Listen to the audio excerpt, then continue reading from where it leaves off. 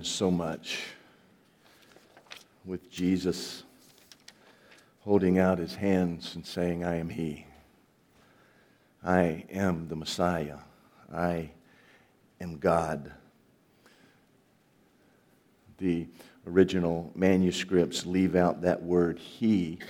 He says to this woman, I am. This is one of the 7 I am statements that we see in the Gospel of John that Jesus uses to proclaim that he is God.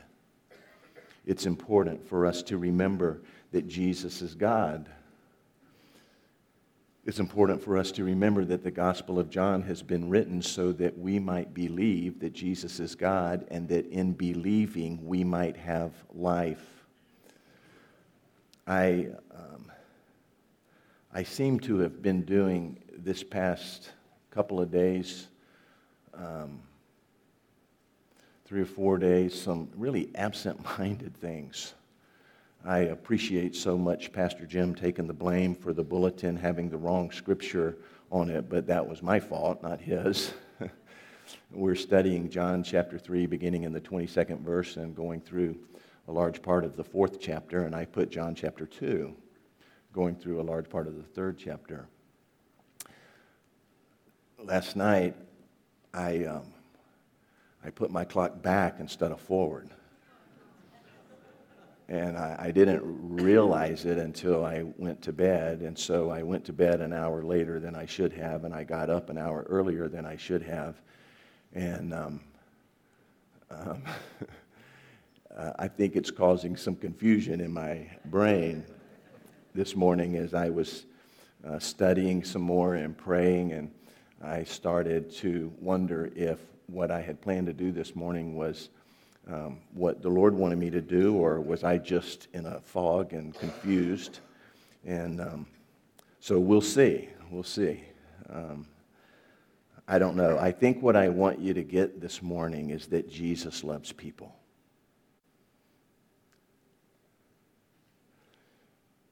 This conversation that you just saw with the Samaritan woman is at least the 5th time we see Jesus offering himself to someone.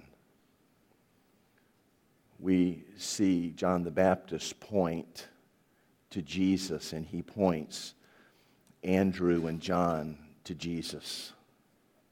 And he says to them, Jesus is all that you need. And they have an encounter with Jesus, and Andrew runs and gets his brother Peter and brings Peter to Jesus. And Jesus' message to Peter is, I'm all that you need. Jesus is all that we need. Jesus finds Philip. I'm all that you need. Philip has an encounter with Jesus and goes and gets Nathanael. Nathanael comes to Jesus, and he sees without Jesus even saying that Jesus is God, that Jesus is the Messiah, and that Jesus is all that he needs.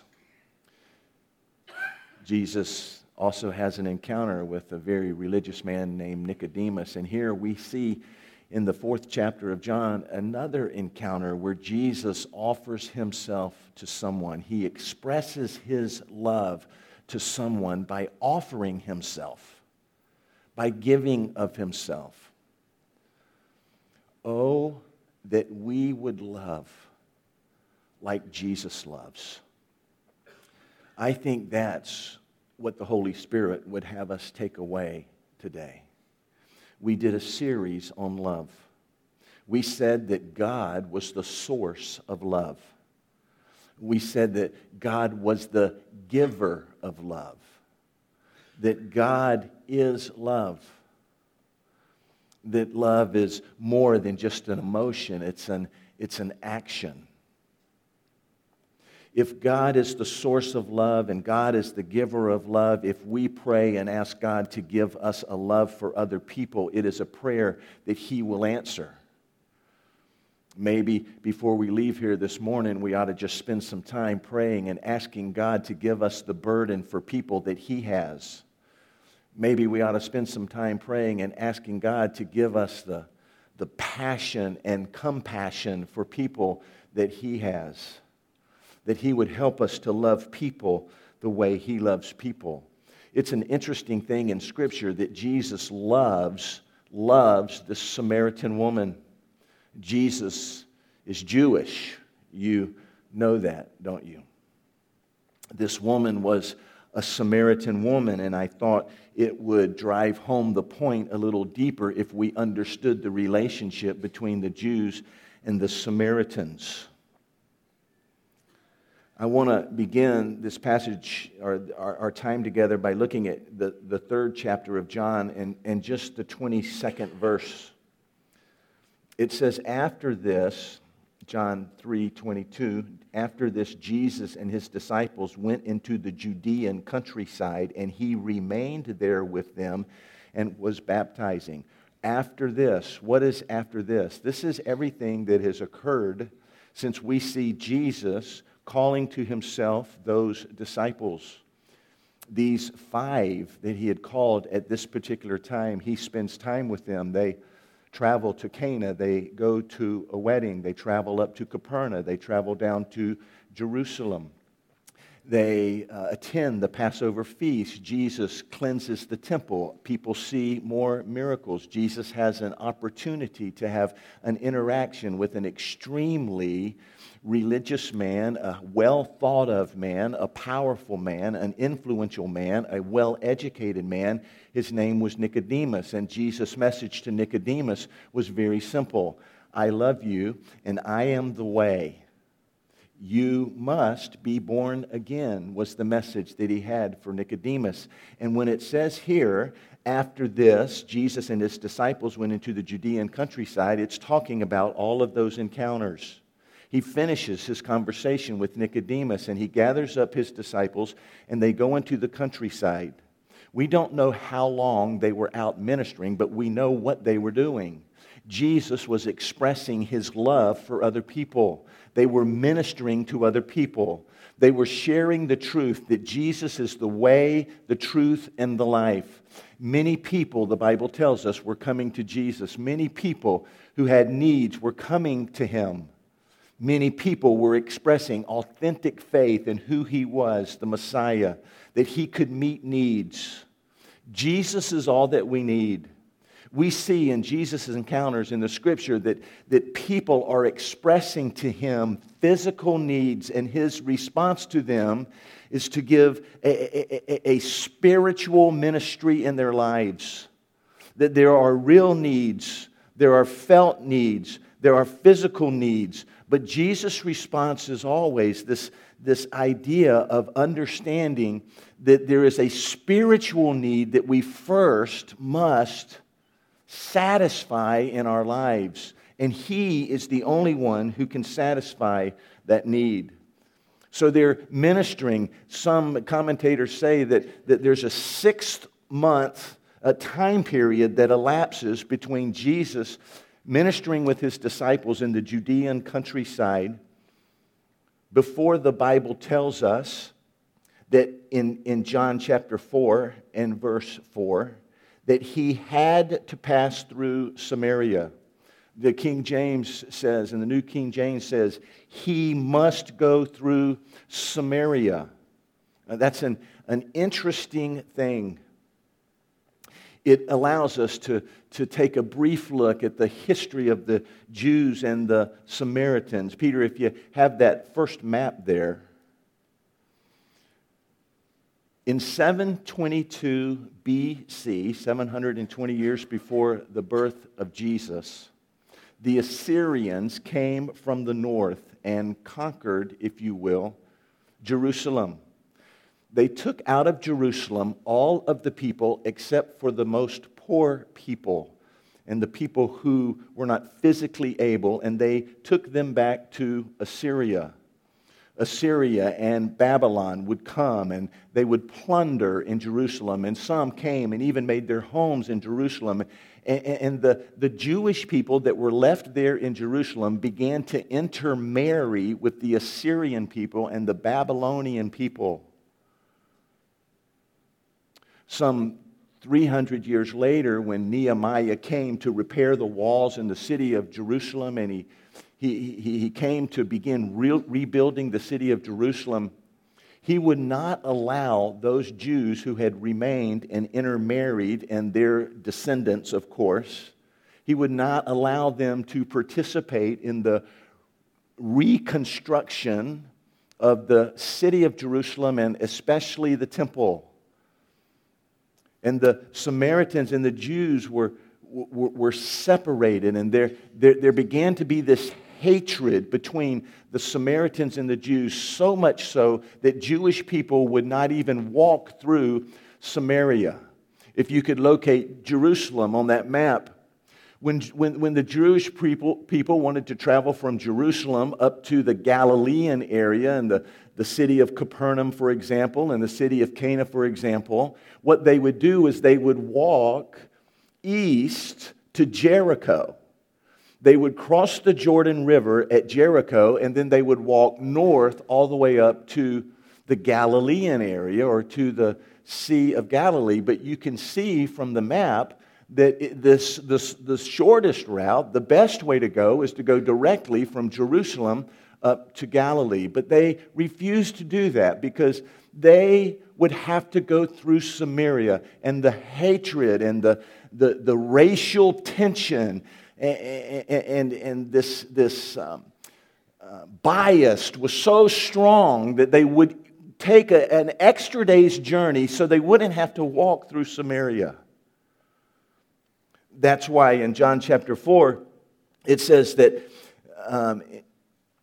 in the third verse, that he and his disciples left Judea and departed again for Galilee, and he had to pass through Samaria.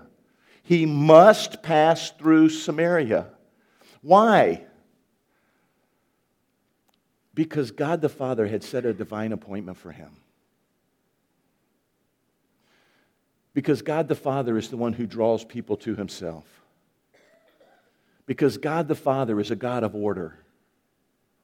Because Jesus was in perfect union with his Father. Because Jesus has said to us, and we'll see again later in our study, that he goes nowhere that the Father doesn't tell him to go. And the Father gives him his route for going to Galilee, and he had to go to Samaria. He had to go to Samaria because he had to have an encounter with this Samaritan woman. We see him as he gets into Samaria. He is tired and he's thirsty. And this Samaritan woman comes to draw water, as you saw on the depiction. And I don't know if you could kind of see beyond what was on the screen and see the incredible amount of compassion and love that Jesus had for this woman. Jews didn't even talk to Samaritans. They tried not to even travel in that area. Jesus was a man. She was a woman. Jesus was a rabbi, a teacher. She was a Samaritan. But Jesus loves people. There's not a prejudiced bone in his body. He seeks to break down these cultural barriers, these racial barriers, these prejudiced barriers, because he loves people. He begins to interact with this woman. We are going to take an opportunity in the coming days to really break down this conversation that he has with this woman. There's so very, very much to learn from it. One of the things that this woman says to Jesus is that her people, because they're ostracized, because they're separated from the Jewish people, because they're not allowed into the temple, that her people have built their own temple. This is in a city called Sychar. Peter, I don't know if you can find that second slide. It's a little bit hard to see, but you can see that their Sychar is kind of the heart of Samaria, and Mount Gerizim is right there. At the base of Mount Gerizim is Sychar, and is on Mount Gerizim that they built a temple. The ruins of that temple you can still see today. I think I have a slide of that. That's the ruins of the temple that the Samaritans built. And this is where they would go, and they would offer their sacrifices, and this is where they would go, and they would worship God, and this is where they sensed that the very presence of God was. And when the Jewish people, of course, learned about what their practices were, they hated them all the more. There was a hatred between the Jewish people and the Samaritans.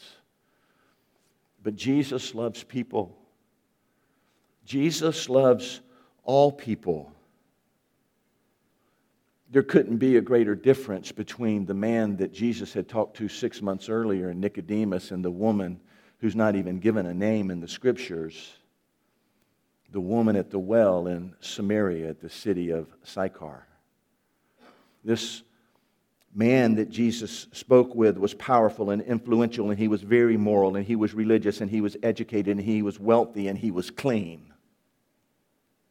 This Samaritan woman was poor, and she was immoral, and she was uneducated, and she had a bad reputation. As a matter of fact, we know from the writings of Josephus, a first-century historian, that there was a well in Sychar that she could have gone to, but she traveled a half a mile outside of the city walls to come to this well that was the well of Jacob, an area that Jacob had given his son Joseph, where Joseph was later buried after his death. She wasn't even accepted, received, cared for, loved by the Samaritan people. She goes to the well outside of the city, but Jesus loves her. Jesus begins to interact with her. He perceives, and this is what we can learn, I think, from this interaction. He perceives the need in this woman. This woman describes the need to Jesus by making sure he understands that the need is not a spiritual need, but a physical need. This woman was in dire need, in a desperate need of a relationship in her life that was real and authentic. She had gone about it all wrong her whole life. She had been married 5 times and divorced 5 times. And now that she was with a man that wasn't even her husband, she so desperately needed to be loved. She needed that authentic relationship. Everybody that we have encounter with, everybody that we cross paths with, the people that we interact with, folks, can I tell you this morning, would you agree with me this morning? We all have needs. I believe our most basic need is to be loved, to feel loved, to experience love, true love, authentic love, transparent love, unconditional love. But the needs go beyond that. The need to feel significant, the need for identity, everybody that we encounter, every single individual in this room, we all have needs. The tendency that we have is to meet those needs from something physical. Jesus takes this conversation and he uses the water as an illustration. It's not the physical water that you need. He says to her, I can offer you water that if you'll drink it, you'll never thirst again. Oh, that aroused her attention. That got her curiosity up. I want to know more about this water. But all Jesus was trying to do is to say to her that your greatest need is not a physical need, it's a spiritual need. And that's when he's able to say to her, I can meet that spiritual need. I believe the thing that drew this woman to Jesus was his love for her. The more I learn about Jesus, the more I get to know Jesus, the more I know that Jesus has genuine love for people. He loves people. He loves all people. He loves Nicodemus, and he loves this woman at the well, and he loves everyone in between, and he expresses that love. He makes himself available. He offers himself. He spends time with people. He shows compassion to people. He's interested in what their needs are. Here's the point this morning. So should we. So should we. He wasn't interested in giving this woman a sales presentation. It wasn't something that was on his to-do list. He was tired. He was thirsty. He was hungry. He had traveled. But he took the time. He expressed his love. People respond to genuine love. It's our most basic need, to be loved.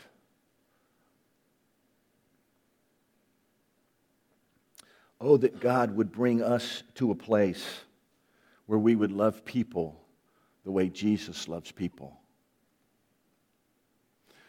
Look, there's a lot to learn from this interaction. I can't wait to start sharing with you what Jesus is talking about when he's talking about worshiping in spirit and truth. I can't wait to share with you how Jesus appeals to this woman's heart and how he appeals to her mind and how he appeals to her emotions and how he appeals to her desires. And we'll look at all of those things today. But I think that what God would have us do today is to ask him to break our hearts for people. To ask him to give us a burden for people. To ask him to help us to love people. People who aren't like us. People who come from different cultures. People of different races. Jesus comes and he wants to break down all of those walls. He wants to offer himself. He wants to give himself. This woman responds to the genuine love that Jesus offers her. She receives and she accepts from him what he offers. He's the Messiah and he can meet the spiritual need in her life. And when she accepts that, when she receives that, when she embraces that, her life is transformed.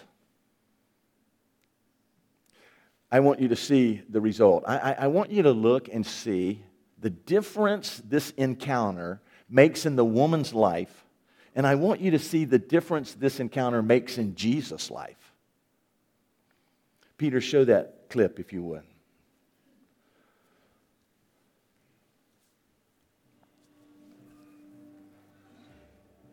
With Jesus, her life is transformed and she can't wait to tell other people. Just like John the Baptist. Just like Andrew, Simon's brother. Just like Philip, who went and got Nathanael. They encounter Jesus. They have a true encounter with Jesus. They can't wait to tell other people.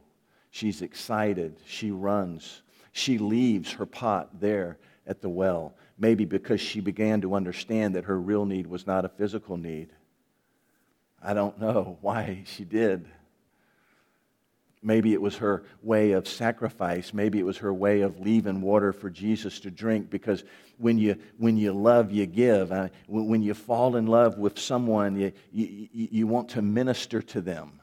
I love the way this impacted the Samaritan woman's life. It transformed her. It changed her forever. I love what it did to Jesus. I don't know if you could tell this in this depiction, in this true story, but I sensed in the very demeanor of Jesus an excitement that he was energized. All of a sudden, though he was tired, though he was thirsty, though he was hungry, he stands up. He's got this big smile on his face. He loves seeing people come to him. He loves seeing lives transformed.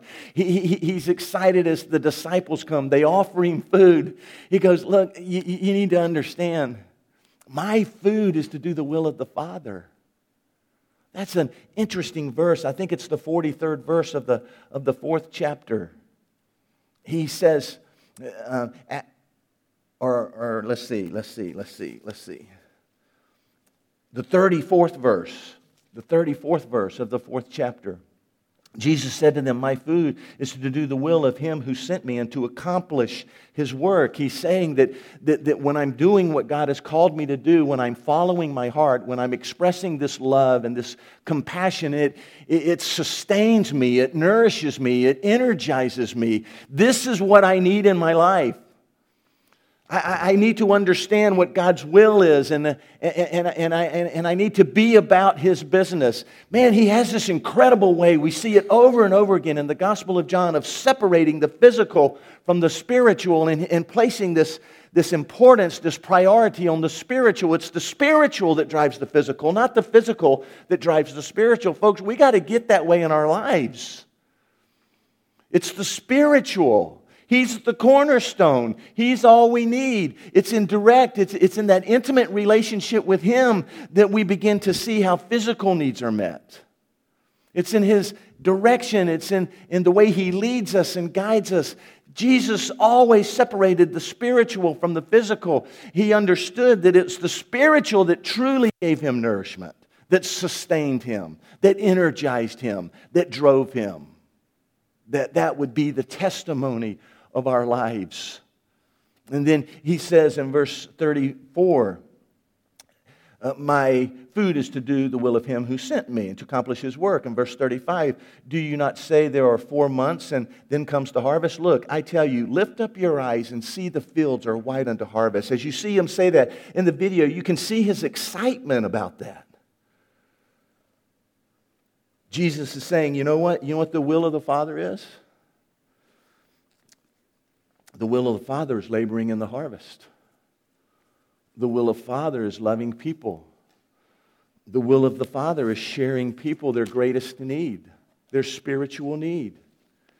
I don't think it's too much of a stretch. There are different applications you can use for this wonderful passage of Scripture that we're probably most familiar with, this idea of the fields are white unto harvest. What we need is laborers for the field. What are the fields? What is he talking about here? Well, I think that everyone needs Jesus, and so that really everyone could represent these fields, but I think he has something different on his mind here. I think he's talking about the Samaritans. I think he's talking about the rejected ones, the forgotten ones, the ostracized ones.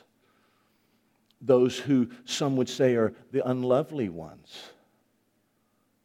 I think that is a field that is white unto harvest. Jesus said it's tougher for a rich man to get into the kingdom of God than it is for a camel to go through an eye of a needle. That's tough. He says, but look at these fields. Who do you interact with that's kind of the forgotten one? You'll interact with them this coming week. They're desperate to know that you love them, that you care about them, that you're interested in them, that you want to share with them. They're dying. They're interested in knowing how to have this need met, this need for love, this need for acceptance, this need for significance. They're interested in knowing that. I can tell you this, that they're thinking in their minds that there's a physical answer to that need, but you can tell them that there's the spiritual answer to that need. That Jesus is the answer to that need. Jesus is all we need. I guess it comes down to whether or not we believe that. It comes down to loving people and believing that Jesus is all they need.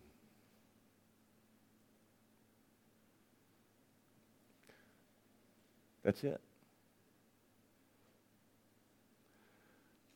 I told Steve and Martina, hey, no accidents in God's economy, no mistakes, no chance, no coincidence. God has you here. He wants to use you.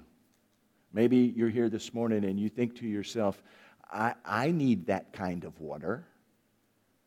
Give me a water that I can drink and not thirst again. I need that kind of water.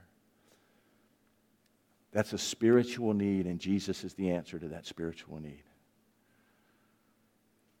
Maybe you're here this morning and you've done the religious thing and you've done it well and you've maybe even been faithful in it and you find it lacking. Listen, this is what Jesus meant when he said, my food is to do the will of God. My nourishment, my sustenance, what drives me is to do the will of God. What's the will of God? It's to be laborers in the harvest. The fields are white unto harvest. Maybe you sense this morning God calling you. I don't want you to think of it as a task that you have to do. That's why loving people is the key. Because when you love people, it's not that you have to, it's that you want to. It's not that you have to, it's that you get to. So we got to ask God to help us love people the way he loves people.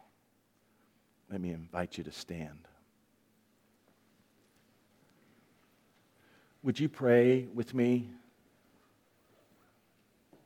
Are you bold enough to pray and ask God to give you a love for people?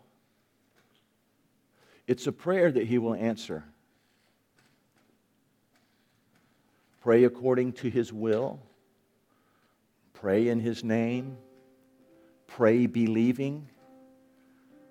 Those are the criteria for answered prayer. We know it's his will.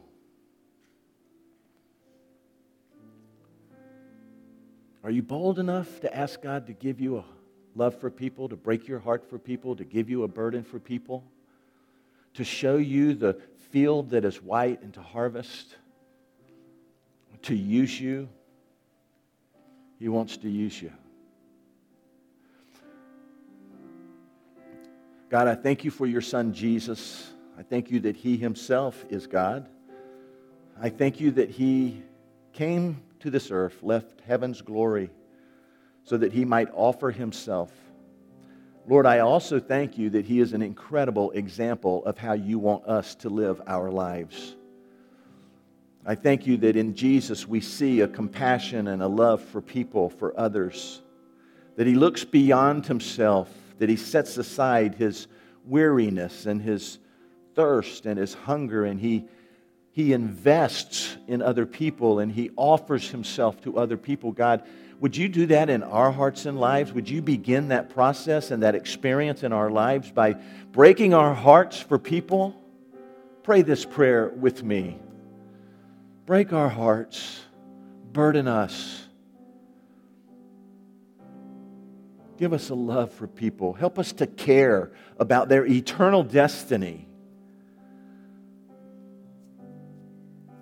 It's not a matter, Lord, of having a degree in religion. It's having completed so many Bible studies. You want to use us. You'll give us words to say. You just want us to make ourselves available to you to be used. Give us a love for people so that we might make ourselves available. Change us, Lord, this morning.